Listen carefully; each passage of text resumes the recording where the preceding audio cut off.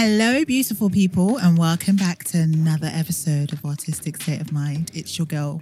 Well, I never say that. You forgot your name. No, I never say what it's your girl. A start to the episode. No, it's... Guys, Juliana doesn't know who she is. No, I do know who I am. Are you sure? Yes. Okay. I was just kind of like bamboozled. Moving like school teacher. I was bamboozled about the fact that I said it's your girl. Was you doing a cover lesson and the people's bear cussed you out? Look, do you know what? Yeah. They listen to you. I work in a professional environment. Yes. But you wear jeans more time. But this time. Yeah, I think today. Well, you haven't seen me in quite a while. Well, the last time you saw me is because I was sick and I was coming from home. That was true. You was in pajamas. Yeah, exactly. But every other time I've seen you, I swear you've been wearing jeans. Yeah, jeans, dress. I've seen you in a skirt one time. Exactly. See, that's not how you move. It's very casual. Depends really. I think the dress I'm wearing today is very kind of like school teacher vibe. But yeah, welcome back, guys. Another episode in that. Yeah, I'm Chamake and you are? Yeah, I was going to say, are you going to introduce yourself? I am, because I know who I am. I know who I am. It's Jules. Oh, is it? Okay. Yeah, no, I just realised I don't intro myself with It's Your Girl. It just sounds really weird. It sounds very high school. It's your boy. Yeah, see, it sounds very American high school-y. So yeah, not about to do that. Anyway, how has your week been? Me? Do you know what? It's been all right. It's been an all right... Well, I always say it's been an all right week. It's been a week of trying to find balance, even up to today. Just trying to find balance between 9-to-5 work, stuff I do outside work, here, other projects. Yeah, trying to find a space for me to be well and actually take time for me. I was off work today. I had a little nap. A nap. Oh. Well, you had a nap today. It was so luxurious. Oh my God, what a luxury. I know. On a weekday? It felt amazing. It felt lucky for some, eh? Unbelievable. But yeah, no, that's what I've been trying to do. Like, try to actually get seriously like speaking into a good space where I'm still striving to achieve my goals and do the things I want to do. Good. But also looking after myself and not listening too much to that voice that says, do stuff. Because it's quite loud. Yeah, no, I hear you. Yeah. I hear that. I had two days off and the first thing I did on my first day off was write a to-do list, which was like 10 items long. Oh my God, no, you don't do that on your day off. And then I got vexed at myself that I didn't like tick off at least half of it. See, I think you were still in work mode. I'm in some kind of mode. Yeah. But I'm trying sometimes give the body a rest and the mind as well. It's true. I just always think that the thing that I haven't done is going to come and like bite me in the bum one way or another. But sometimes it does. Sometimes you just got to take the L and, it's not going to kill me. I won't die.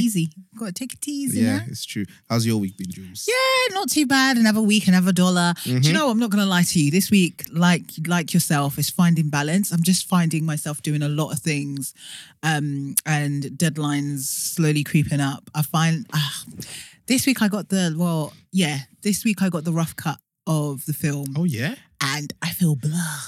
I think to be honest with you, the editor says just an FYI. Just before we met and said obviously once you get the rough cut, you're gonna feel like your film is absolutely shit, and you go through all those different emotions. And remember, it's just a rough cut. So it's about, finding out what you like and taking pieces out. And then eventually, the film will come together. Because it's pretty much, there's no soundtrack, there's nothing. It's just, there's no colouring done to it. So I was just like, oh my God, did I write this? Did I direct this? This feels shit. So when they say rough cut, they mean it's a real rough cut. At some point you hear me go cut. I'm just like, oh dear. But no, I'm planning to use this week to go through it, make notes and kind of bounce back and forth off the editor to make sure we get like the perfect finished product as well. So I'm just going through the emotions of it, feeling like, am I a good filmmaker? Am I even somewhat on the scale of like 30% good? But no, yeah, it is what it is. And then on top of that, I decided that I'm going to move this weekend. So oh, is it? Yeah, no. So okay. I found somewhere. Nice. Closer to London. Yeah, close. So where are you going to be? I'm going to be in South London. Oh, Bloko. I'm going to be a South London girl, guys. Where in South London? I'm not going to give my location. Oh yeah, you're staying. I'm staying in South London. Okay. So close, south of the river. Yeah, south of the river. Close to south of the river. South of the river. Yeah. Jules doesn't want people coming up saying these streets. Well, if you find me. If I'm not being I'm not rude, but if I've got headphones in, Then nah. yeah, don't creep up on me. Do you know I've never bluked for South London in my life. I moved south of the river a year ago, and I'm still east in my heart. But this is the first time I've bluked for South London To ever. be honest with you, most of my life I have lived in every part of London, like north, east, and west, But never south of the river. never south of the river. Well, So it's an I interesting place. lived in like Notting Hill when I was a baby. So I got to see Carnival. Then I was actually born in East London. So I was born in Hackney. Then after Homerton. Homerton. Beat. Yeah, only hospital. Well, Nah. Whipps Cross. Whipps Cross and Royal London is in East London. Oh yeah. But Homerton, obviously, once you say Homerton, Hackney, yeah. everybody knows Homerton. Everyone knows you're born in Homerton. Yeah. And then obviously before I moved to Essex, I actually lived in North London, so I was in Tottenham for quite a bit. So I feel like I've lived on every single So you've part. completed the block. I'm literally completing the block. It is what it is. But apart from that, it's been a good week. I'm looking forward to the rest of the week, keeping myself busy. Now I've got a pack in like 3 days. Yeah, moving is, I think, for me, one of the most stressful things you can do. And the thing is, luckily I'm doing it with the partner, but it's just having to think of things that I have to do. Like I have to put stuff in storage, so I had to book storage space. Oh, you're doing all of that? Yeah. Oh, gosh. I've had to hire a van. I feel tired for you now. I'm tired for myself. I haven't even started packing. Yeah, good But luck yeah, with that. yeah, it is what it is. But yeah. Anyway, moving Energy on. drink and the power of Jesus will get you through it. Amen. Amen. Moving on. What's the downbeat? What's the downbeat? What's been happening this week? So let's start off with our favorite thing.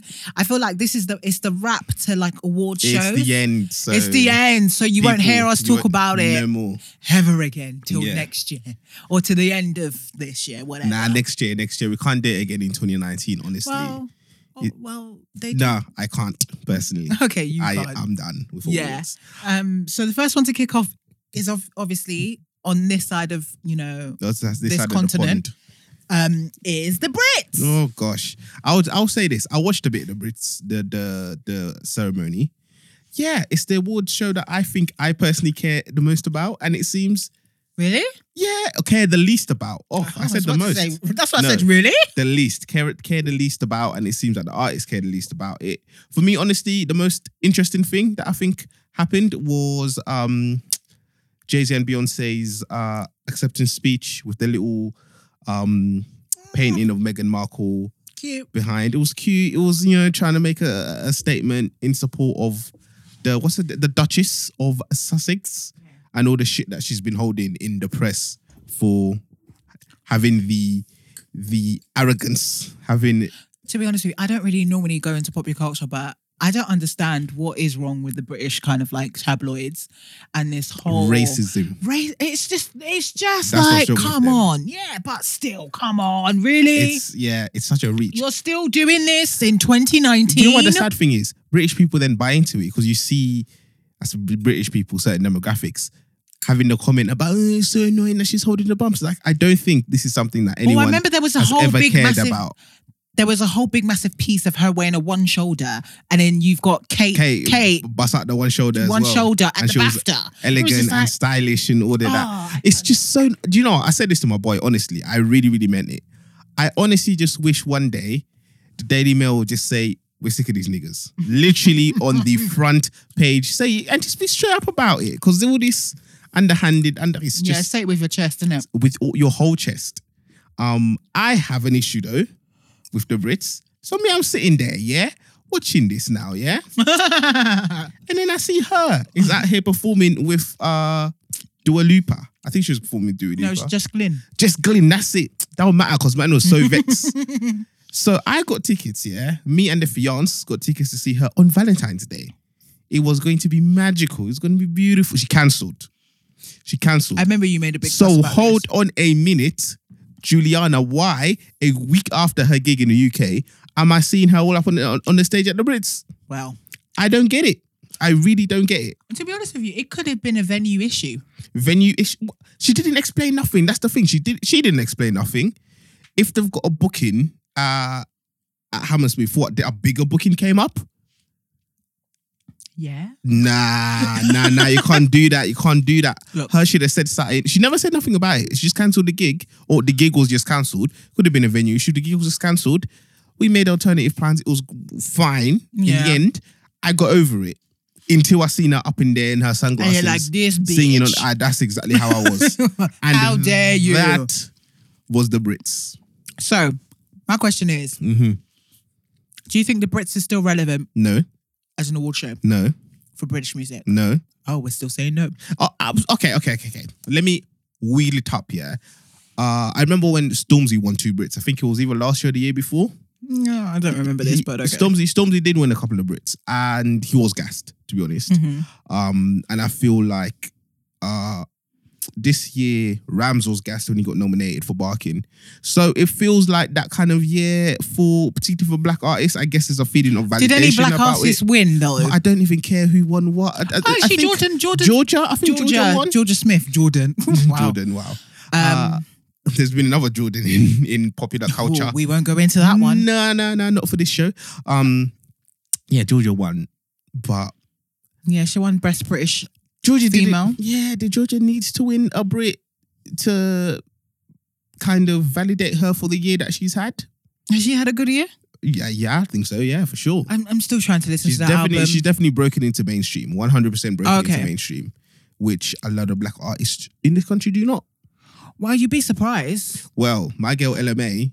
Well, bar LMA. Well, it's not bar because I think LMA has a very R&B sound, and Yeah. to be honest with you, the UK don't push rock it. that way. Don't push it that way. Don't rock that like, with Jordan Smith, and this is not a comparison to both of them. Jordan Smith's sound is very, very kind of like contemporary. It's kind of more like poppy. pop. It's more poppy. So yeah. obviously she's, I guess sellable in the UK. in the UK. Whereas LMA has got this kind of like R&B, kind of like still got this R&B, contemporary R&B. Yeah, but American R&B artists managed to be successful enough here. Yeah, because America's bigger. You understand what I mean? Let's be honest. Yeah. If we actually think about it, when we look at the US as a whole, they're massive, so their reach is obviously going to be bigger. So naturally, when we look at LMA now it's like people are kind of like, oh, LMA, oh, she's British, da da da da da.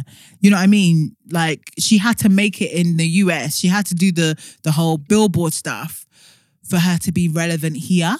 Which still doesn't make sense to me, because if you can produce why produce something to have it go somewhere else to then come back and accept it when you could have just had it? Because the record in the labels first here, place? they have a lot of work to do. A lot of them still have a lot of work to do. They're still trying to market this poppy kind of sound without making it too urban, but still still have a splash of urban. That's the crux of it. That's the crux of it. I think that the British music scene, when you're talking about the popular British music scene, is still much more frightened of having an overtly black sound or feel to it. Yeah. Whereas the American music scene, American popular music is deeply entrenched in black roots. And even though it's not run by black people, there's less of a reticence for me to have overtly black sounding music, be it R&B, be it hip hop, be it soul, whatever, to have a major platform. Yeah. And I think that's the difference. Yeah. But yeah, we can't talk about the Brits forever, because there's another huge award show that we'll go into deeper later. Yeah, that happened over the weekend. Yeah, we'll just talk about the winners. Well, not all the winners, the black winners. We're going to talk about. See, I keep pulling up the headphones. Technical problems. You can still hear me anyway. No, we can, yeah. No. I know why I'm saying no, but yeah, the Oscars obviously happened over the weekend. The 91st Academy Awards. 91st. Oh, they're nearly close to 100. Yeah. Yeah, and obviously there was some great winners. There was some interesting winners, and there was some. How did it win that? Let's go through the winners. I'll start with perhaps for most people the most interesting. Best Picture, which went to Green Book. We had Best Supporting Actress, which went to Regina King for If Beale Street Could Talk. She's been around for a minute. So congratulations to her. Mahershala Ali won his second award in the same category, Best Supporting Actor. Oscar. Yeah, second Oscar, that's it. For Best Supporting Actor in Green Book. I'm going to count this one here. Best Animated Feature Film, Spider-Man Into the Spider-Verse. I'm going to take that one for a victory for the Wakandans there. Speaking of Wakandans, Black Panther won Best Costume Design. The first ever, I couldn't believe this actually when I read this, that was the first ever Academy Award for Marvel. So all these Marvel films have been going on for a decade. Are you being serious? Yeah. And would you look at that? It was a black-dominated film. And there's a black woman specifically who headed up that department. Look at that. Who accepted that award. Best Original Screenplay went to Green Book. Best Adapted Screenplay went to Black Klansman. I know Black Panther won 2 other awards, all in technical categories. Also for costume design. Costume design, yeah, that's the one I said, costume design. Oh yeah, I can't remember. I think Best Original Score. Best Original Score, and yeah, because I happened to have looked at it separately. Somewhere here, they also won Best Production Design. Oh, okay. Yes, which is also won by a black woman. So 2 black women on that production winning awards. So we will go into this a little bit more in detail. Yes. But there was a lot of thoughts, and I just, to be honest with you, I think to me it's the same old. In what sense? I think it's nothing different. The people that tend to win the BAFTAs is the people that win the Oscars. Oh yeah. You can tell from just that kind of like whoever wins at the BAFTAs is who will potentially win. There might be one award that might be a little bit off. Yeah. But that's about it. And I just think it's just boring. It's just boring. Like I just wish that there wasn't a pattern. I wish that you know, it will be something different and kind of like not competitive, but it will be like, do you know what? This is what you think is great. Yeah. Let's kind of, you know, actually we don't agree. Do you know what would actually make it more interesting? Because right now you have you've got the Golden Globes, the BAFTAs. I think the first one is the Screen Actors Guild Awards. So you've got all these awards that in essence are leading up to the big one, which is the Academy Awards. Now, what I think would make it interesting for me is if each of those awards carved out a little niche for themselves, carved out a little thing that separates them. So like the Screen Actors Guild Awards, for example, if those were very much focused on purely the art of being a thespian, being an actor. So it doesn't matter if this is a performance that was in a big Hollywood film or a small indie film, as long as it fits certain criteria in terms of being released in cinemas, whatever, it should be, yeah, you know what, this person acted their socks off, this person did all the technical bits and pieces that only like trained actors or people who appreciate the art of acting would be able to give. So it's like, okay, this award may not be an Oscar, but that's the award that tells everyone you're the best actor. Then what, you got the Golden Globes, maybe could be like more of a crossover to say this is for the blockbuster type movies, and then the Oscars can have their own kind of Oscar space. I think that's what makes it boring, that all of them are kind of like an awards for the same thing. Like in music, you know how take it back to this country, the Brits and the Ivor Novellos are so totally different. Yeah. Because if you win an Ivor Novello, you are basically being told you can write songs. You're a good songwriter. You're basically a poet put to music. Whereas if you're in a Brit, it kind of means you're a popular musician and everyone recognizes the difference. So yeah, for me, I think it is boring because like we've been talking about awards for what, a month, if not longer. And when it comes to the film awards, yeah, they're awarding the same thing. It's just like, are we going to be... But then it also naturally those people that are not the judges, the jury or whatever. Well, technically is judges, yeah. Yeah, they're all kind of like the same people. They are very much so. And they've been judged by their peers. Yeah. So it's pretty much the same people. Maybe shake the table, like maybe a big award, potentially let the public vote. Do you know what I mean? Put it in the hands of the public. I think but the reason why I think that'll be good, I don't think it will happen because the vehicle of award season is so, rampant. It's so set in its ways that, for a studio, for example, they would love to be like, okay, we won, a Golden Globe or something, and stick that on a film poster. I want to stick that on a film poster. They all want to be scrambling for the same award nominations and award wins. So until then, all we're gonna have is like them, the festival awards, like Cannes and them and there, which tell you that these are more artistic films. But in terms of like the mainstream, Hollywood and I guess British, our film awards, we're gonna be doing the same business. But we'll dive into that a little bit later. Yeah. Anyway, moving on swiftly, we've got film and TV stuff. So what's been happening film and TV wise? So, Hollywood are doing another cash-in.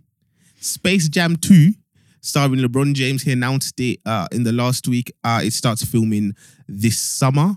All I gotta say is tired in it. Like, it's not...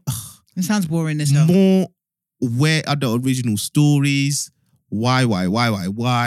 And also it's weird because Looney Tunes are not even as popular culturally relevant now as they were in like 94, 96 when Space Jam was originally made. So that was just my own thing, just to rant about the lack of originality. I think I think a lot Hollywood. of these kind of like these studios are playing on the fact that we're in an era of nostalgia. Yeah. And they really are trying to cash in on it. We can see that with Disney trying to bring live adaptations of, animations that happened way back when. And, all of a sudden we want to be seeing the live version of it. Look, I know what lions do. Like, do I need to see a real version of Lion King where I know that the animals technically don't really talk, but you got them talking? Exactly. It just doesn't. And when they call it live, like live action, but it's not live action. It's because them man are not acting there with actual lions. So and that's one of the most talented lions in Africa that I ain't never seen. Did you know that? You never know. Disney have the money. Those lions in Africa have American accents. How did that happen? And they speak English so fluently. Oh, who would have known? Incredible stuff. But anyway, moving on swiftly, the BFI Flair London LGBTQ Plus Film Festival 2019 full program has been announced. Now, I was supposed to attend the announcement of the program. Unfortunately, I wasn't able to, and that was last week. But they have officially announced the full program. And it's one of the most, obviously BFI Flair is one of the most significant and long-standing LGBTQ plus film festival. And it presents over 50 features and more than 80 shorts. And it's a wide range of special events, guest appearances, club nights, and much more. So it's similar to the BFI Film Festival, but it focuses on the LGBTQ plus films and stuff like that. And I'm actually looking forward to kind of like... everything that's going to take place. There's a lot of films that I've already kind of seen. I'm like, I would like to go to that. What would you recommend to the people then? Because I got one that I'm definitely going to try to go to. I can't remember because I was looking through and I was like, I'm definitely going to look. Rafiki, that's the one I definitely want to see. Oh, okay. Yeah, it's so two young Kenyan women. Their fathers are like on opposite sides of like the political divide. They run two political parties, they're in opposition, enemies, and they basically navigate trying to start and conduct a relationship. Okay. So yeah, it's a African LGBTQ story. I am an African, so yeah, that's the one that caught my eye. There was one that was set in Brazil as well, black boy and white boy, but I can't remember the story. I think it's like the black boy's mum is murdered. And then something. But I can't remember the name of that. But Rafiki for sure I remember, and I'm definitely going to see. Cool. So the tickets go on sale. Well, the tickets go on sale and are available via bfi.org.uk/Flair. And I believe it will go on sale to BFI patrons, champions and members from the 25th of February. So that's... when is that? When is the 20th? Oh, it's on sale now. Yeah, it's on sale now for BFI patrons, and it goes general public on the 28th. So yeah, the festival will begin on the 21st of March and end on the 31st of March, and it's at the BFI South Bank. And they actually have a theme. They have three kind of like thematic strands. So it's hearts, body and minds. And yeah, there's a lot. Again, it would be, I would say, go onto the website. And normally BFI have an actual program booklet, which you can have a look of, like screen times of when various different features and shorts will be showing. I'm so glad I'm moving into London, because this gives me an opportunity. And obviously BFI is south of the river, so I'm not too far from there. So I'm going to use the opportunity to go and see quite a few things. Yep, definitely. Other news. What's happening? In the theatre world. Yes, this is our one theatre news. Daniel Bailey appointed as the Associate Director of the Bush Theatre. Woo! Round of applause there. So Daniel's going to work alongside the new Artistic Director, Lynette Linton, who only started in January, I believe. Yeah. He's currently the Associate Director of the Birmingham Repertory Theatre, the Birmingham Rep, I think that's what everybody calls it. And was part of the Regional Theatre Young Directors Scheme, where he worked on Blue Orange, Concubine, Blue Orange. I knew like a lot of people saw and loved that. Concubine, Stuff I Knew You, Abilu Jump Will Catch You, Made in India, Britain, and XL. He previously worked as a resident director at the National Theatre Studio, associate artist at Stratford Royal Theatre East, one of my favourite venues, and a resident artist at the Fineborough Theatre. Daniel said, I'm excited about starting this new adventure at the Bush, seeing in this new era with Lynette and being part of the Bush family. As a West Londoner, it's good to be back home. Good for him. And Lynette, I guess that's his new boss, right? Said, this is a very exciting announcement for the Bush Theatre. Daniel Bailey is an exceptional artist and I've been a fan of his work for a long time. I'm very much looking forward to working with him as we shape our first season and beyond. Welcome to the fam, Daniel. What I love about this is Bush Theatre have always been a theatre that prioritise work from, I guess, people on the margins of society, which is something that in the world of theatre, a super white, super middle class world, is something that I think both of us know is spoken about a lot. Inclusion is spoken about a lot, and a lot of people and a lot of theatres talk it. I think we've said this on the show before. Talk it, but they don't walk it.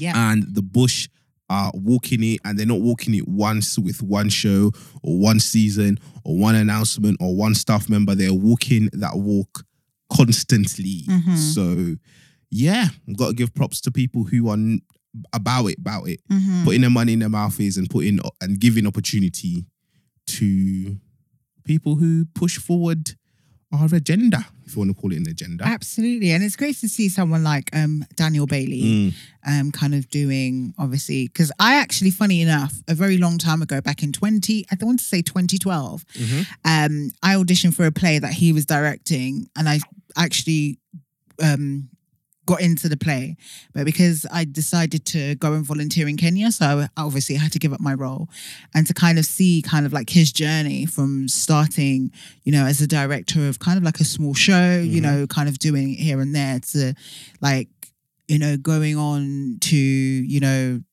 being at the NT Studios? Oh yeah, National Theatre Studios, NT Studios. Yeah, using that lingo. Yeah, I'm using the lingo, that industry lingo. Come on. Yeah, and obviously to the Finborough, and then, you know, kind of going to Birmingham, and then now at the Bush. It's just amazing to see people that you have, you know, at some point kind of met across your life, to see where their careers have come to, and it's so great to see that. And you know, I'm looking forward to kind of the season that they all put together. I believe they're also he's one of the first, because I think it's going to be two associate directors. So there should be one more who will join. When would the person join? Later on in the year. So looking forward to that, and looking forward to the season as well. And what you were saying there about, like, obviously knowing him, it's that thing where you kind of see things are possible. Like, I met Lynette at randomly at a party once, and she said, I work in theatre, I work at the Gate, blah, blah, blah. This was years ago. And from then to now see that she's running the Bush, it's that thing where you then kind of, I'm a great believer in the power of normalizing success, quote unquote success, in people like us, in Black people, actually being able to see other Black people doing things that they want to do or doing things that they didn't think could be done. Yeah. And actually those things then becoming normal, which is why I'm such a big, like, it's something for someone like Kwame Kwayama to get the job as artist director at the Young Vic. Yeah, it's great. It's inspiring.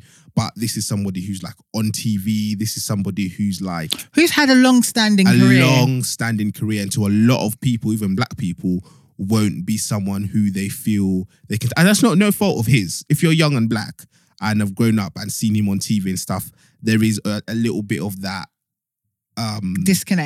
disconnect, or you see them as like this towering figure, whereas people, not to say that like people Lynette and Daniel Bailey are not, but for people like us, I guess they're closer one in age, and we have obviously direct proximity, like and at some point you have kind of association with them, we've rolled in circles, and sometimes those circles are even more social than food industry. So yeah, for me personally, and I think for a lot of people who I know in this theatre game, they'll see stuff like that happening and be like, hey, if they can do it and I only 1 degree of separation away from them, then I can do it. And the fact that they're bringing more and more people in to the game as well, I think it's just going to normalize over time their idea of us working in theatre. You're an African girl, an African boy. When you bring up trying to work in the arts to African parents, it becomes a bit long. So God, it's still a bit long, to be honest, trust me. Yeah. So that for me, the idea of just normalizing, making it something that we can do, see, touch, feel, and make a career of. It's something that is actually the power of that is I think what we're trying to do with this podcast. What we're trying to do with the work we promote, and it's great that someone, a company with the platform that the Bush has, just does it and keeps doing it, because it makes a huge difference. Oh, for absolutely, people like me and others. Definitely. So for our what much to do about something. Oh yes, we're gonna go back. We're gonna go back to what we mentioned earlier in What's the Downbeat, and that is of course the Oscars and. Obviously, a couple of years ago, there was the Oscar So White. Oscar So White. It's 4 years ago now. Do you know? 4 years? Wow, time flies. Time really flies. When I was doing the does. research for this, I thought, that must have been from like 2017 or something. So, Oscar So White was a campaign started by April Rain in 2015. After that year, all 20 top acting nominees. So that's Best Actor, Best Supporting Actor, Best Actress, Best Supporting Actress. All 20 people nominated for those awards were white. The Academy took steps to increase diversity on its panel. And this Sunday, we just read out 7 awards that were won, and I think there were 2 more missing. So 9 awards that were won by Black talent. Now, I'm going to say this. It's interesting that at the start of the show, when we were talking about the Oscars, one thing that was definitely lacking was like a celebratory tone from both of us. We weren't jumping on the rooftops being like, we won all these Oscars, isn't it amazing? Which I remember the year after Oscars So White, 2018 Oscars, there were a few more Black Academy Award winners. And I remember Twitter just waking, when you wake up and something's happened because Twitter is just blowing up.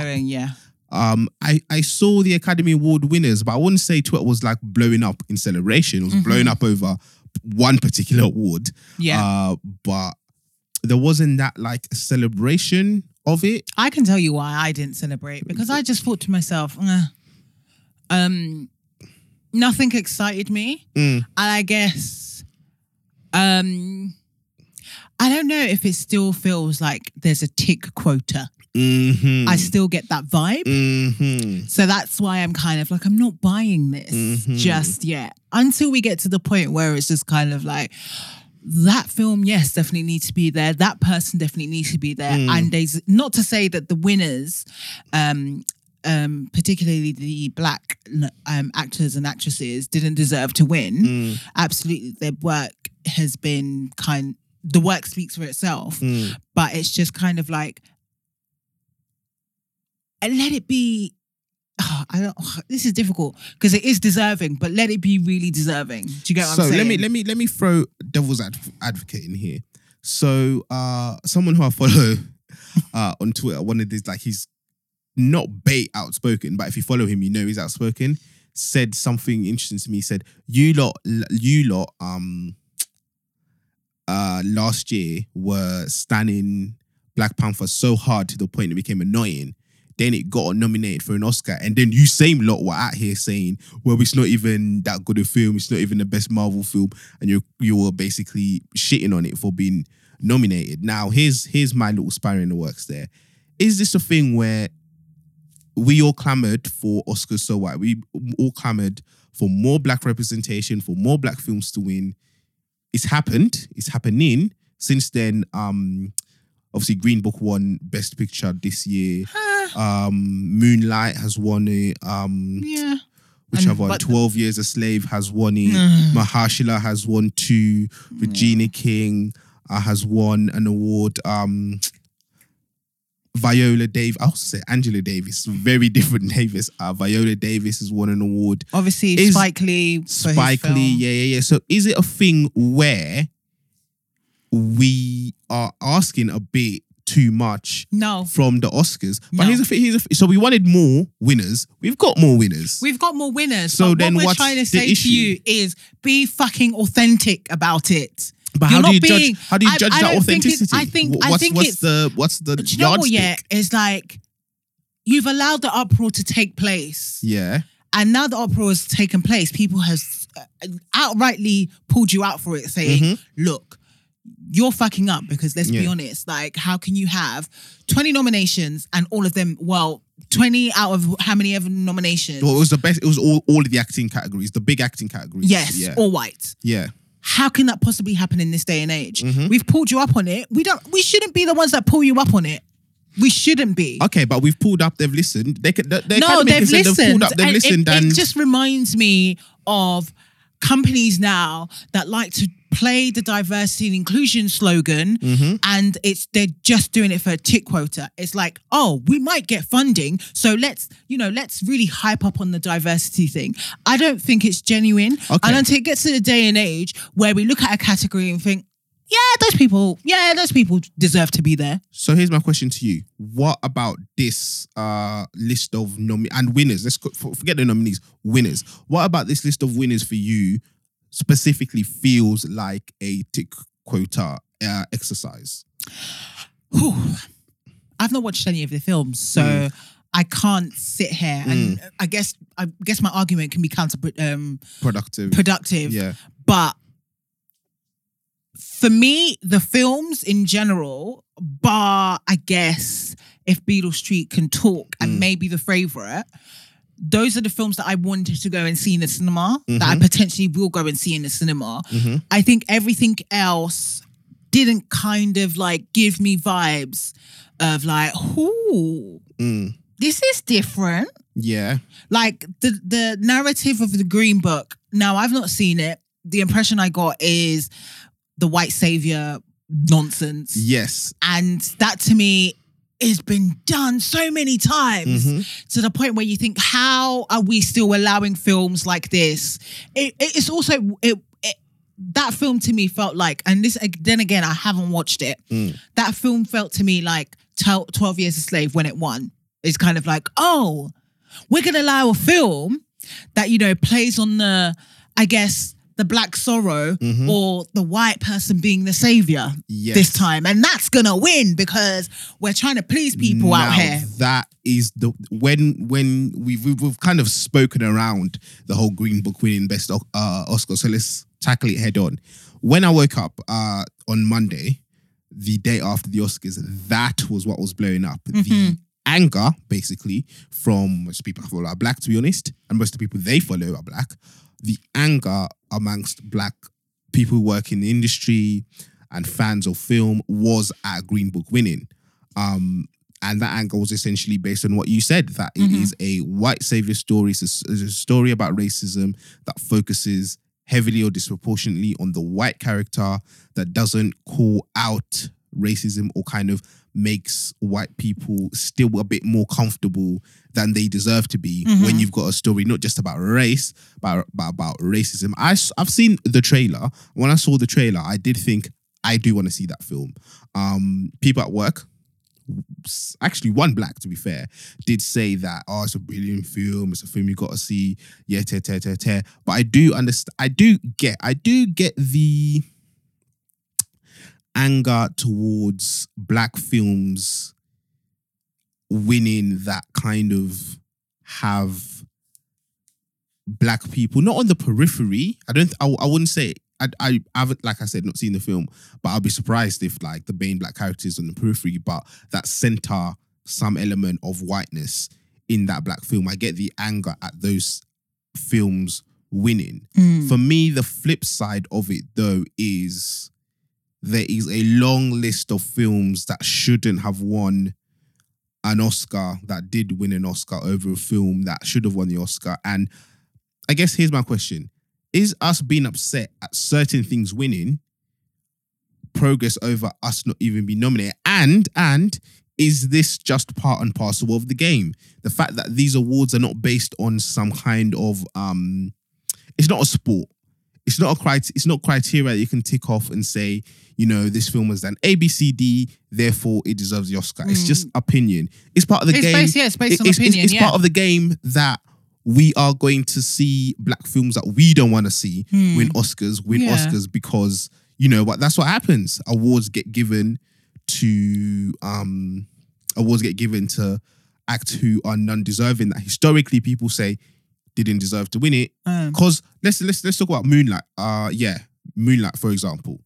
There's literally no white people in that film, and that won Best Picture. So you can. But then look at the fuck up they did. Yeah, they did a fuck up. They did a fuck up on stage. Cool, they did a fuck up. But you cannot. That does not change the fact that that film won Best Picture and has literally no white people. So you can't accuse it of being like some kind of white savior story. There's no white people to save the black people in it, and it's not even a story where black people need saving from some kind of outward force. It's kind of like a story of identity, even needing saving from yourself in a way, but it's not that type of racialized story. And that one. So is this just part and parcel of 1 year it might be a hit, and 1 year might be a miss, but each year we're still there to be a hit and miss. We're still there to collect the gold. Yeah, I guess so. We might like it, we might not. Is that literally? Is that to an extent what fairness is? I'm gonna tell you a quote that I always like to go back to when speaking about racism. Chris Rock. Who was I thinking about with Bill? Chris Rock said when he was talking about racism in one interview, you could probably look this up on YouTube. He said that there's a guy called Jackie Robinson who was the first black man to play in the major professional leagues in baseball. And know the guy? Yeah. I know the guy. Look at me talking. I know the guy. You know, me and him are friends. Well, he's dead, so. I know, exactly. He said that baseball did not become fully integrated with Jackie Robinson in, I think it was the 40s. He said baseball became fully integrated in the 70s when you saw black baseball players who sucked, because at that point you could be black, not be the best, but still be recognized and still make it as a professional. He wasn't saying he wanted black people to suck. He just said he wanted us to have the opportunity to suck and make it back. And is this not a walk to that journey that, let's say, Mahershala is in a film that won an award that some people think undeserving, but if he continues to have a career, isn't that just a sign that actually, you know, white actors can do this? White actors can make films suck, win awards they don't deserve, and then just come back and continue having a career. Is that not part of what we're asking for, which is ultimately fairness? Yeah, but it feels like the fairness is still... It's still been painted. It's still got like this taintedness to it.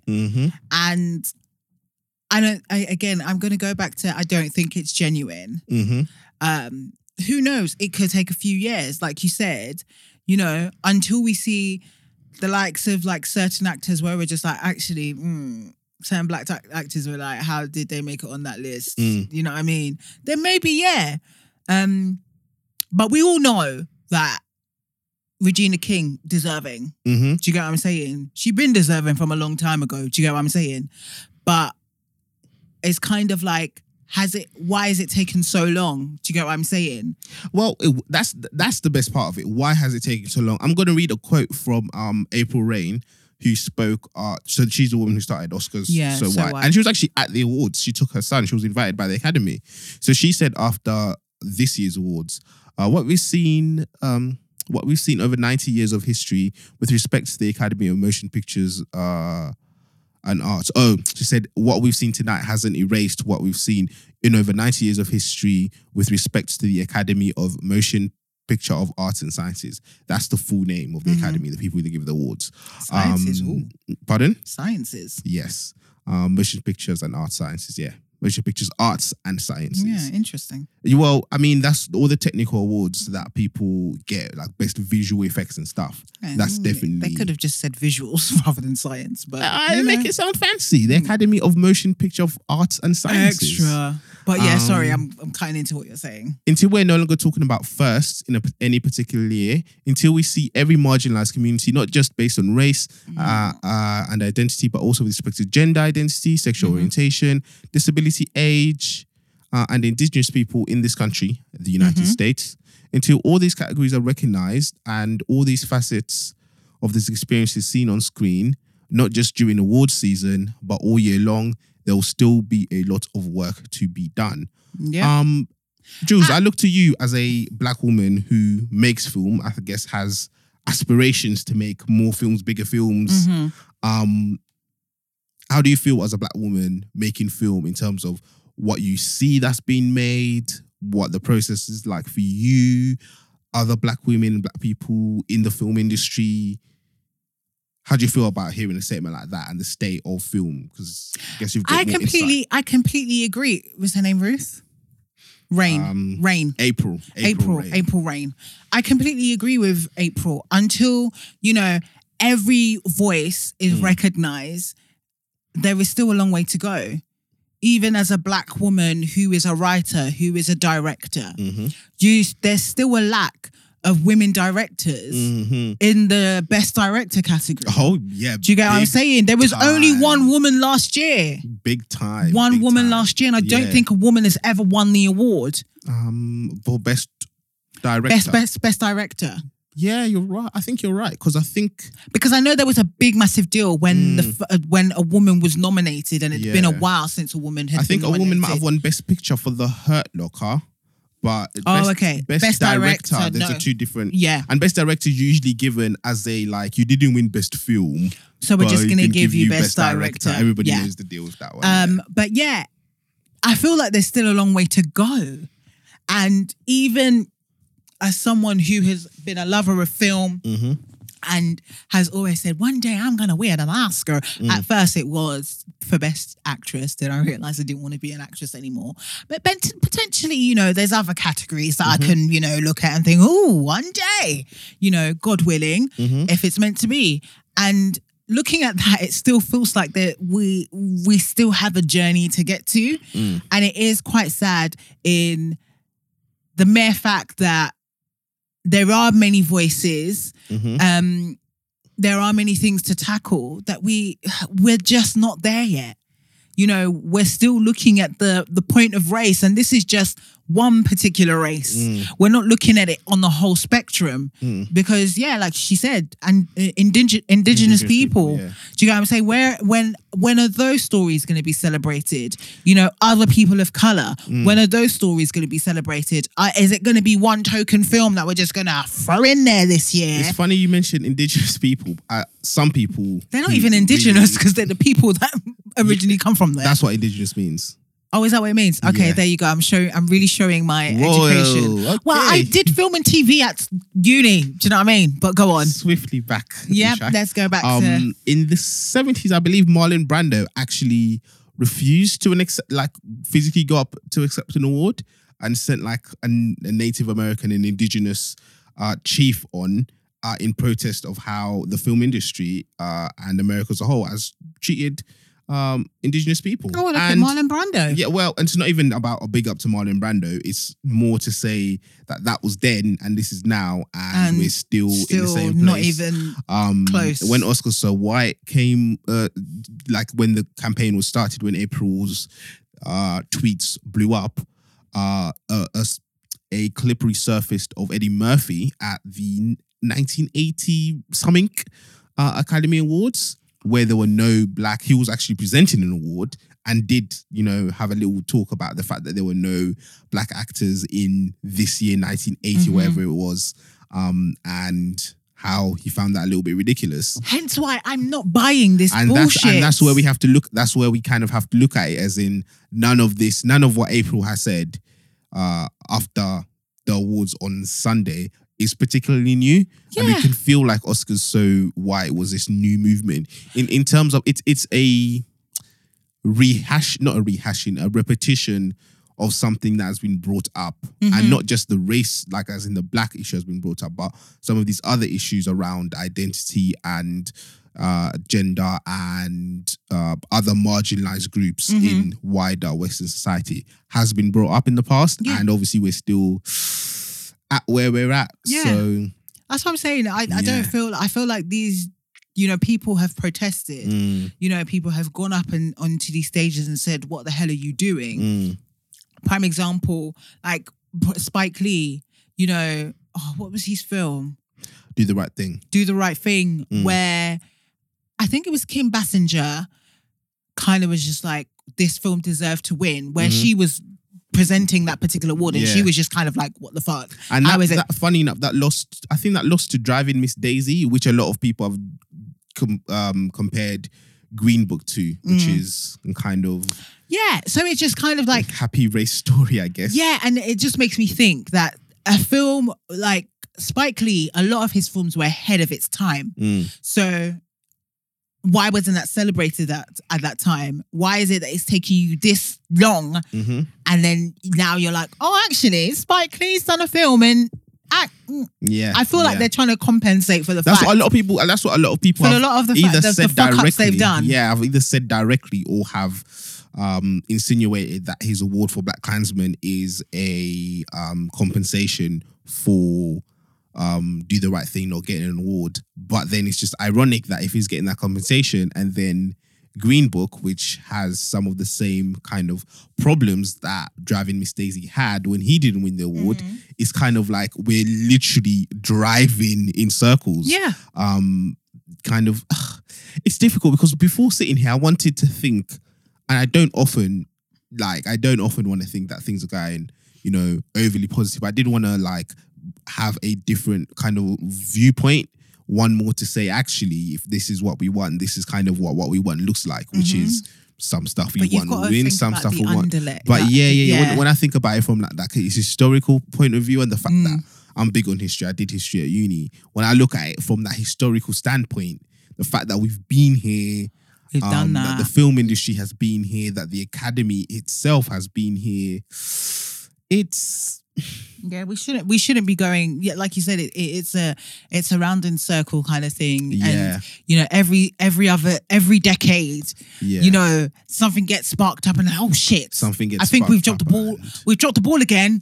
Let's try and do something for a couple of years. Yeah. Get them a bit sweet on side. But now what's happening is that this generation, with like social media and kind of the internet being readily available to us, we are able to speak up about it. And I don't know. We're also able to forget, like everyone else. We're able to forget. The internet doesn't forget, but we're gonna grow old, like, you know what I mean? Yeah, like, absolutely. But our life priorities will change and I still think that, let's see what they do next year. I'm not buying it. But also beyond Hollywood, and beyond the award season, I think a very, very important point that April made in her statement was, beyond award season, let's see more films breaking and having mainstream money that aren't essentially films about straight white people. Yeah. And straight able-bodied white people, and films that have that type of story. Like we talked about BFI, Flair, and the films that I personally want to see. Let's have those films in mainstream cinema releases. Let's actually have the faith that these films are stuff that are films that people are gonna want to go and see. Because realistically, the film that I'm talking about, Rafiki, if I want to see it, I have to see it within this one short 2 or 3 showings that they're going to have during festival season. And then that's the end of that. I'm not going to be able to see it again unless I try to find some next dodgy stream on the internet. And it's stuff like that that kind of keeps the film industry where it is. We could probably talk about this for another hour, but we don't have another hour. Yeah, we don't. So we're going to we're going to quickly move on. Yes. So no opportunities corners this week because I didn't bother to do my research to find something. But in the meantime, we're going to go on to our sound waves, so recommendations and things that we've seen, things that we want you to go and have a look at, and stuff like that. So Chama's got a couple of reviews. Yes, so I do have a couple of reviews. So he's been to the theatre, so he's going to tell us what he's seen at the theatre. So last week I saw Babylon Beyond Borders at the Bush, which we spoke about the Bush recently, or in this episode. So this is a bit of a follow-up on a conversation we had on the last show.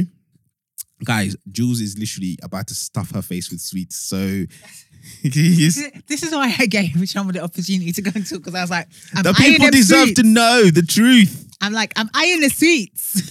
She got up from her mic, took her headphones off, and then tried to open the sweet jar. Proper quiet. Like she's, do you know what you look like? You look like when you sneak downstairs to try to steal meat from the pot. Yeah. She was doing meat from the pot movement, but it was sweet. But now the people know. Plenty of time. But go on. But this is a follow-up on the Netflix theatre story that we spoke about. I think it's a follow-up anyway, because the way this show worked was it was a live stream. 4 plays were live streamed simultaneously from 4 theatres, one in Sao Paulo, the Bush obviously in London, one in New York, and one in Joburg. So the way it kind of worked is during your play being shown, you're obviously watching your play, and then it will go to one of the other locations which will be shown on the screen. And obviously, when you're talking about Joburg and Sao Paulo, there's that kind of language barrier. So actors there would essentially simultaneously translate what's being said for you whilst you're watching it on screen. So it really made me think about what we spoke about, I think the day before, in terms of, because I think I was very, very clear in shutting down the whole theatre on screen Netflix vibe. Yes, I really shut that down. This for me was an interesting take on that, in terms of you're kind of having the live experience of the play in front of you, but also a live but not live experience of watching the thing live streamed to you. So you're watching it, and at times you can hear the audience react, laugh, applaud to what's happening thousands of miles away whilst you're watching it. It, for the most part, worked. There were technical difficulties. Funny enough, with New York, we kind of never got a feed from New York, which you'd think of all the locations, there would be the ones who How strange. Yeah, very, very strange. So yeah, I sat there thinking, you know what? This felt a bit more of a more genuine attempt to break the traditional way of showing theatre and bringing theatre to the masses and actually hearing stories from other parts of the world. So there were a few issues with the writing and the story. For me, it was a bit too, how can I say it? I do like work that's political. I do like work that's overtly political. But if it's not very well woven into an actual story, I just kind of feel like this is lazy, and you're just kind of, all you're telling me is, yay, we lean to the left. Everyone here's, on the left side of politics. Everyone here's a lefty. Yay. I mean, I don't really like going to any form of art and feeling like I'm just in a left-wing circle jerk, because I can get that by any day of the week. Yeah, by following left-wing people or getting into political discussions. It's still art. It still has to come across as art. So it was art in terms of, obviously, its form, its mode, delivery. Writing, for me, not so much. But that was Babylon at the... That was Babylon Beyond Borders, isn't it? Babylon Beyond Borders. And I think it was interesting. I think I still need to share my thoughts on it, even though it's come and gone. Yeah. Because we spoke about it and the future of theatre, and yes, and very interesting take on it. I was kind of bummed that I couldn't go. I think that was the week where I was just not You feeling were sick. well. Yeah. And Chama asked me, I'm so gl- are you going to come along? I was I'm like, glad "Bruh." you didn't, because I too would have got sick sitting next to you. Yeah. So yeah. There was definitely something going around because people at work was just dropping like flies. Boy, I didn't get it. I'm Yeah. so glad knowing that my work did it. Boots. I saw that Yes, on. talk about Boots. Yeah. So I have written a review. I will personally describe it as, I think I called it a walk through divided Britain. So quick on the story: 35-year-old black woman. She works in a popular chemist chain. Get it? Because Boots, the title. Oh, is that what it was? I didn't get the flipping. I didn't actually get the joke until I was writing the review, like 2 days later. Oh and my I God, are felt you being serious? so dumb. I felt so dumb because like the set is literally A Boots. Boots without like the branding and Yeah. stuff, but you can clearly blatantly see it's Boots. Oh, wow. And here I am writing. I'm thinking, I was literally like on the bus, like, oh shit. So she works in Boots, and one day this old white woman comes into her shop, and she keeps coming in day after day in the form of relationship. Really, it's about how the two of them, because they are, basically a young black woman and an old white woman, how they see the world so differently, and the different ways in which society has the different ideas society imposes on them, and that's how they're seen by society, and the different ideas that they've taken in from society and how they view themselves and each other. It was a funny play. It managed to talk about issues like sexism, racism, misogynoir, in ways that like it feels like they're just women talking about these things happening in their lives, Rather than it being kind of like, on a soapbox to say racism bad, misogynoir bad, ageism bad. It's just like, this is our lives. Because realistically, when you're somebody who's impacted by these issues, you can't go around crying all day. You don't go around crying all day. Get on with your life. You joke about, as a black man, you make jokes about police, you make jokes about, white people and stuff, because that's kind of how you live.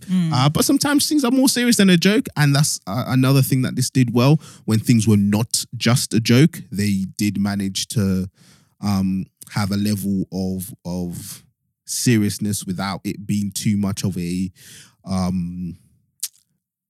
when you get a tonal shift, that's just a bit grating. Like, it's a bit like, you've gone from ha-ha to weepy. Yeah. This didn't have that. This definitely didn't have that. See, I like nice, that. What, you like those grating tonal changes? No. I like stuff like where there's not like a 360 and you're just like, what the fuck just happened? It's just caught you off guard. Yeah. I like it slowly transitioning into what it's supposed to be naturally, rather than go from this thing of, oh, we're kikiing and laughing. And next thing it's like, my brother raped me. I'm just like, whoa. Well, here, Oh. very, very funny that you say that. I have not watched this play, by the way. You haven't? Well, if you do watch this play, you don't want to give too much away. I don't want to give too much away. Okay. But there is a moment in the play. I will say 100%. There is one moment where it's not so much it kind of is a tonal shift. They add something into the story that they didn't necessarily have to, and it didn't. Not that it didn't make sense, but it was a bit of that kind of anvil drop into the middle drop a of bomb it. for you. And if you undropped that bomb, if you lifted that anvil off, it really wouldn't have taken away from the play. So just kind of like, this is a big issue you've dropped in here, and you could have not and still had the play. Other than that, though, I think some people will see it and think, yeah, well, this is a thing that happened, so drop it in. Other people will be like, I just don't need you to drop it in. Yeah. Especially that it's a very kind of sensitive topic. But other than that, genuinely great play, very well acted, love the script, love the set. Even though I didn't clock the relationship between the set and the name.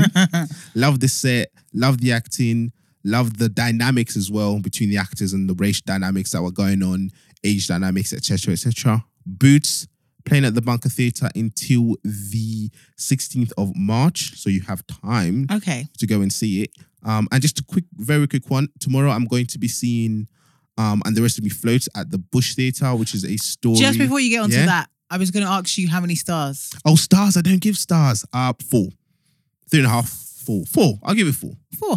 Yeah, I actually will give it 4. Yeah. Okay. Going on to what you were going to say after. Sorry. Oh yes, and the rest of me floats. I'm going to be seeing that tomorrow at the Bush Theatre. a story of gender identity, which I don't think I've actually seen anything about that in the theatre before.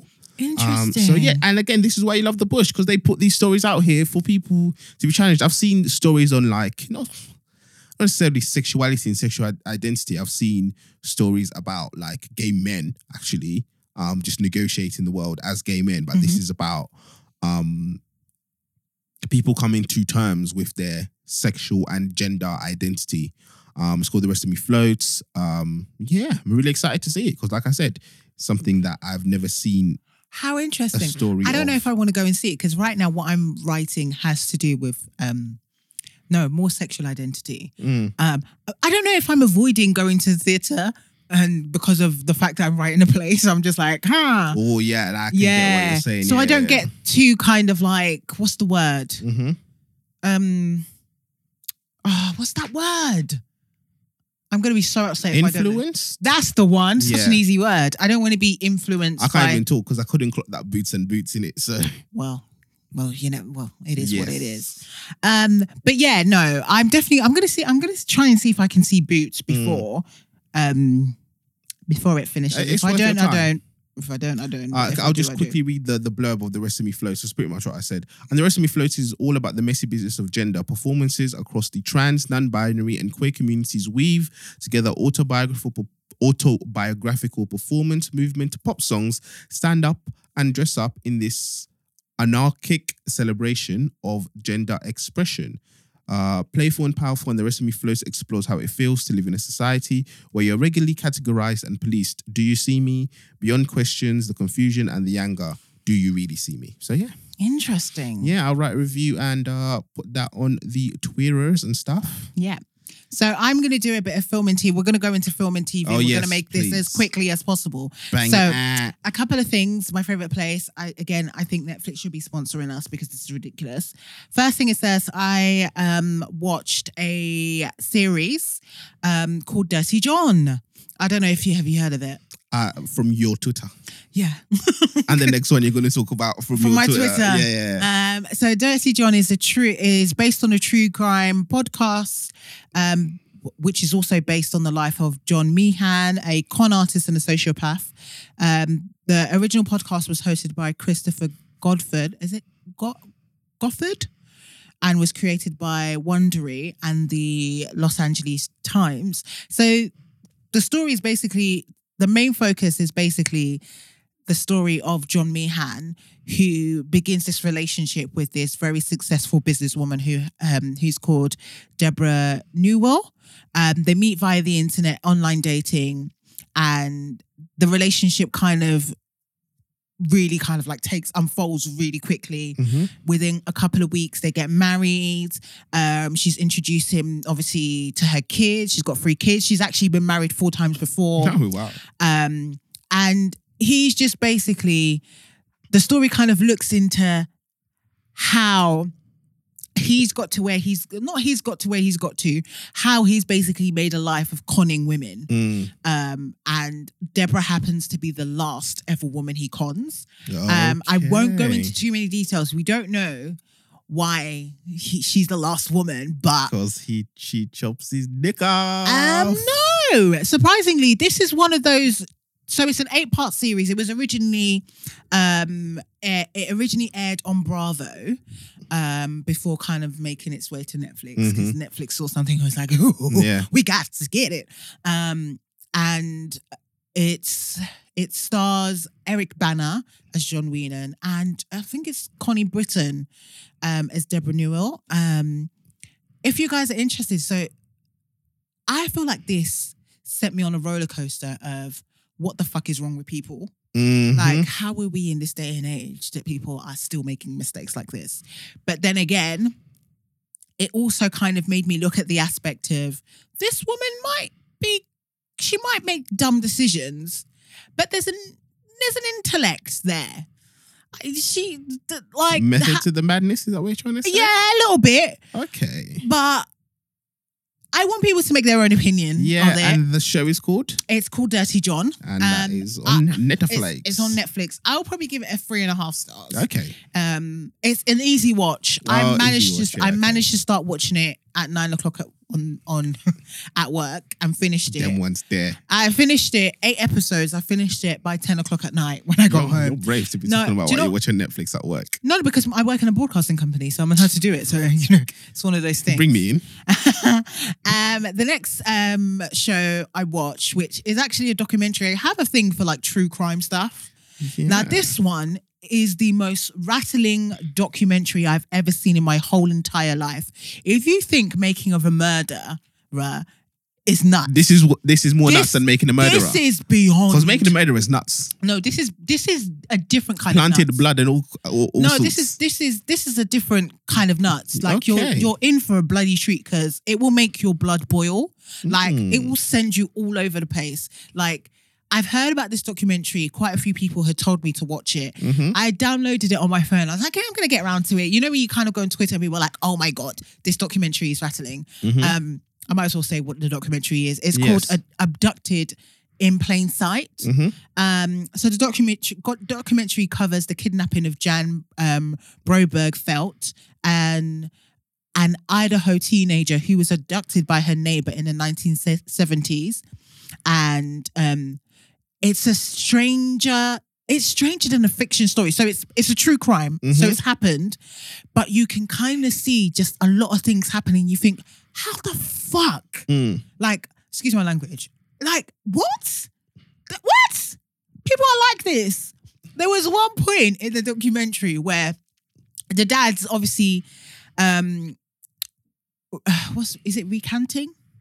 Is that the Yeah, right let's go word? with recanting. Yeah. Yeah, kind of like an incident where he had with a neighbor who has this obsession with his daughter.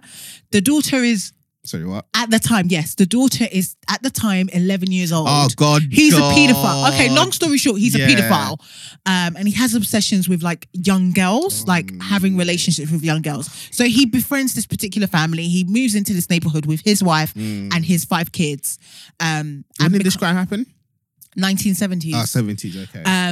And it just tells the tale of how he destroys this family with lies and just weirdness to the point where the dad is recanting the story of his experience where the guy, this man, we'll call him B, he's called B in the documentary, is talking about how much he hates his wife and he feels sexually frustrated. They're both having a conversation in the car.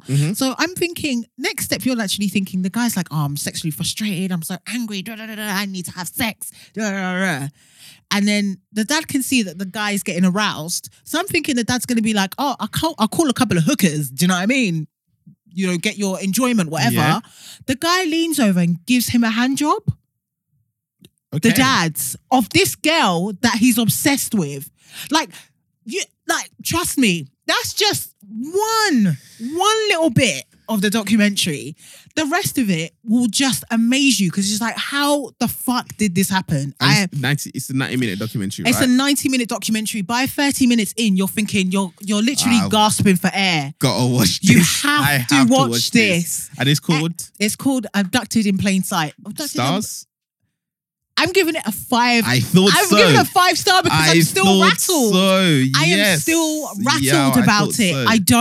I don't understand how this has taken place. But yeah, 5 5 just stars. because of the strangeness of No, everything that took you've place. made me want to watch it. I'm not gonna lie, you've made me want to watch it. I'm selling dreams, guys. Let's wrap up. Let's wrap Yeah. up with the Netflix.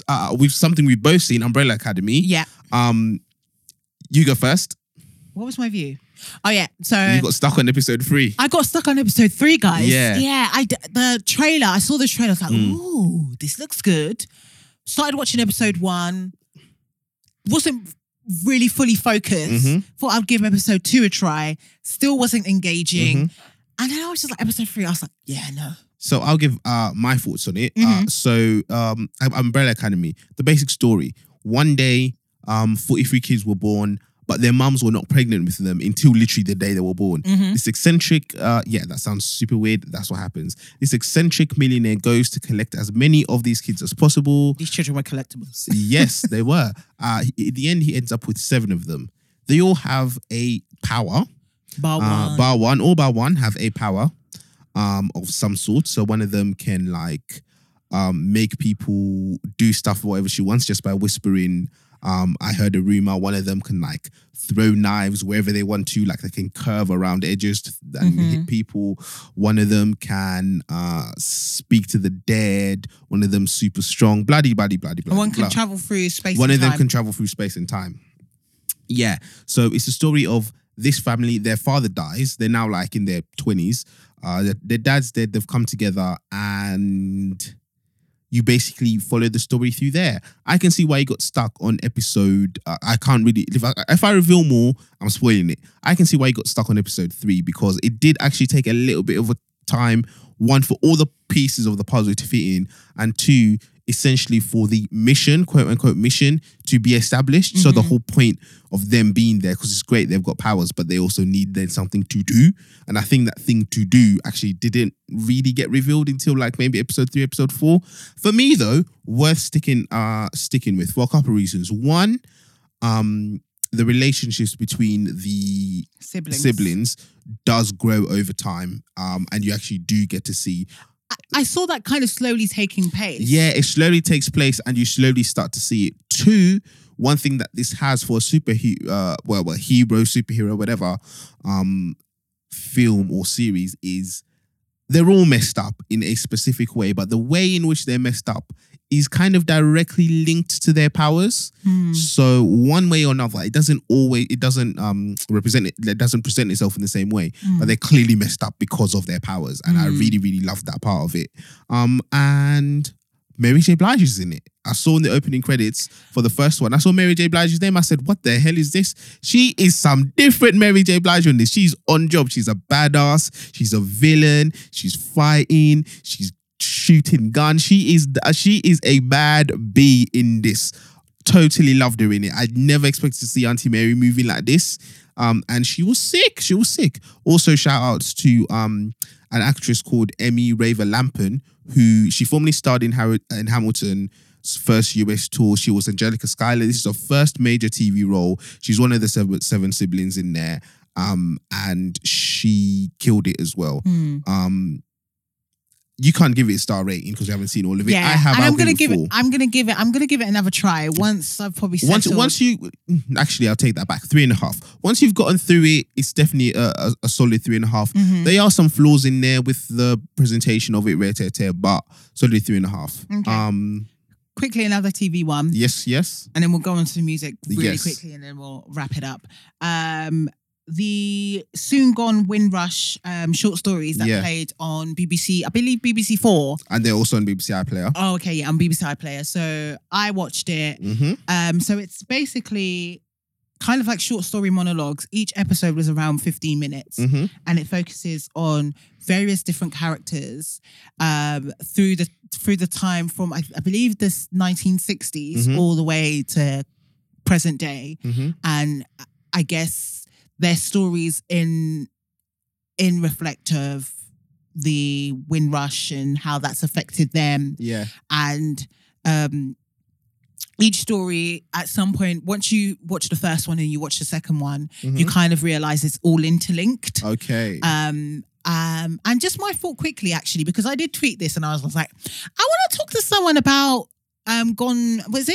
Soon Gone Windrush, because I was a bit unsure. The reason why I think I was a bit unsure. So like I said, I like the interlinking of the family members and the stories and kind of it all kind of weaving together and how, racism in the UK and their experiences in the UK have affected them and whatever, and in certain different cultures and whatever.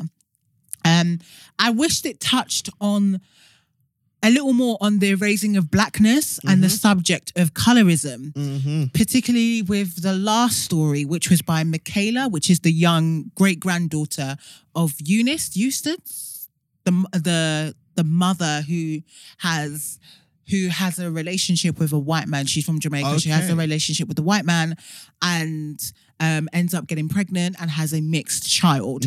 So you kind of see like how the generation has changed and whatever. She said something to obviously her great-granddaughter, who happens to be this Michaela girl, who's, I think, in college, and she wants to do a story about her culture because basically she doesn't look black. Oh, I see. But she is black. Okay. So they then, what happened was they kind of like she's kind of telling the story, and then her great grandma says something like, "I'm glad the blackness has gone." And when she said that, I was like, are we not going to touch on that a little bit more? Oh, wow. The redemption of Ham, that Brazilian painting. Okay. Yes, that's interesting. I was just like, I wish you kind of like elaborated on that thing. Yeah. And then what ended up happening is that they celebrated the fact that, you know, this great grandmother was great and she started this generation and this is where we're at now. And I wish that they touched on the fact that, you know, I'm not from the Caribbean, but I wish that they touched, because it also is a thing in African culture, I think, as well, where they touched on the colorism and the fact that, you know, a lot of the older generation saw the erasement of blackness being a good thing. Yeah. Not all of them. Yeah. I don't want to generalize. Like I said, there's a painting called The Redemption of Ham, which some people might have seen. It's like a old black woman who has a mixed race child, who's then mixed race child has another mixed race child, and this child is super light skinned, and that's literally what that reminded me of. Yeah. So I don't know. I still kind of like feel like, you know, something needs to be done there. But anyway, let's go on. Because you need to talk about it really quickly. Have you seen it? No, I haven't. Oh. No, I haven't. No, I haven't. Oh, we didn't have to talk about it then. No. Yeah. I just feel like you had to talk about it, but I talked about it, but yeah, that was my thoughts. Okay. Maybe you should watch it, and then we can have our own conversation about it. But going on quickly, really quickly, music. Song of the week. Just go straight into song of the week. Are you sure? Song of the week, and we'll go into other stuff. Yeah. So song of the week, mine is called "Seasons" by Imaya. Yes.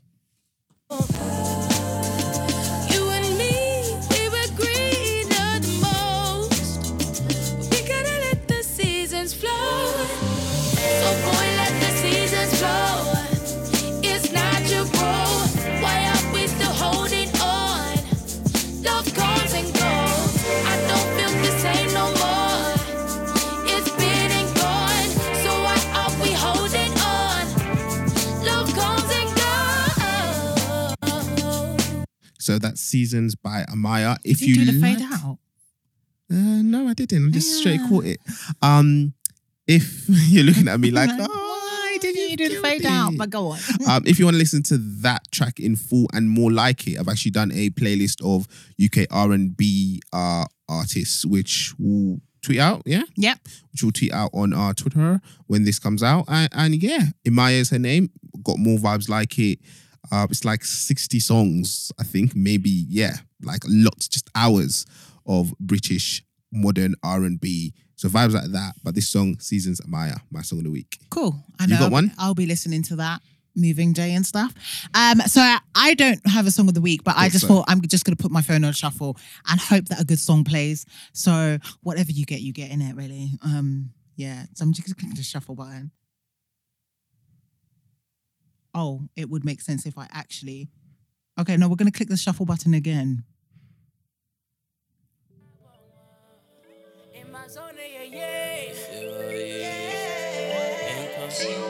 She did go down like a cut to me. She did go down like a cut to me. Mommy, daddy, which kind of voodoo way she do it? Oh, I light you up like fire. You charging my rider. I that you admire. She's sending emojis in the evening and in the night. Do you even know what that song's called? Yeah, Love Struck. Okay. I actually do like this song, and I feel like I feel like it's a banger. It's actually I feel like I've played this for my song of the week, so it just happened to have done a shuffle, guys. That was Western featuring Tiwa Savage and Mr. Easy. Love Struck. Yeah. Where can they find us? You can find us on Twitter at ArtisticSOM, Instagram at ArtisticSOM Pod, Facebook Artistic State of Mind. You can find me on Twitter at Chama_KAY. And on Instagram, I'm back on Instagram now. Woo! At Chama _K CHAMA_KAY. Cool.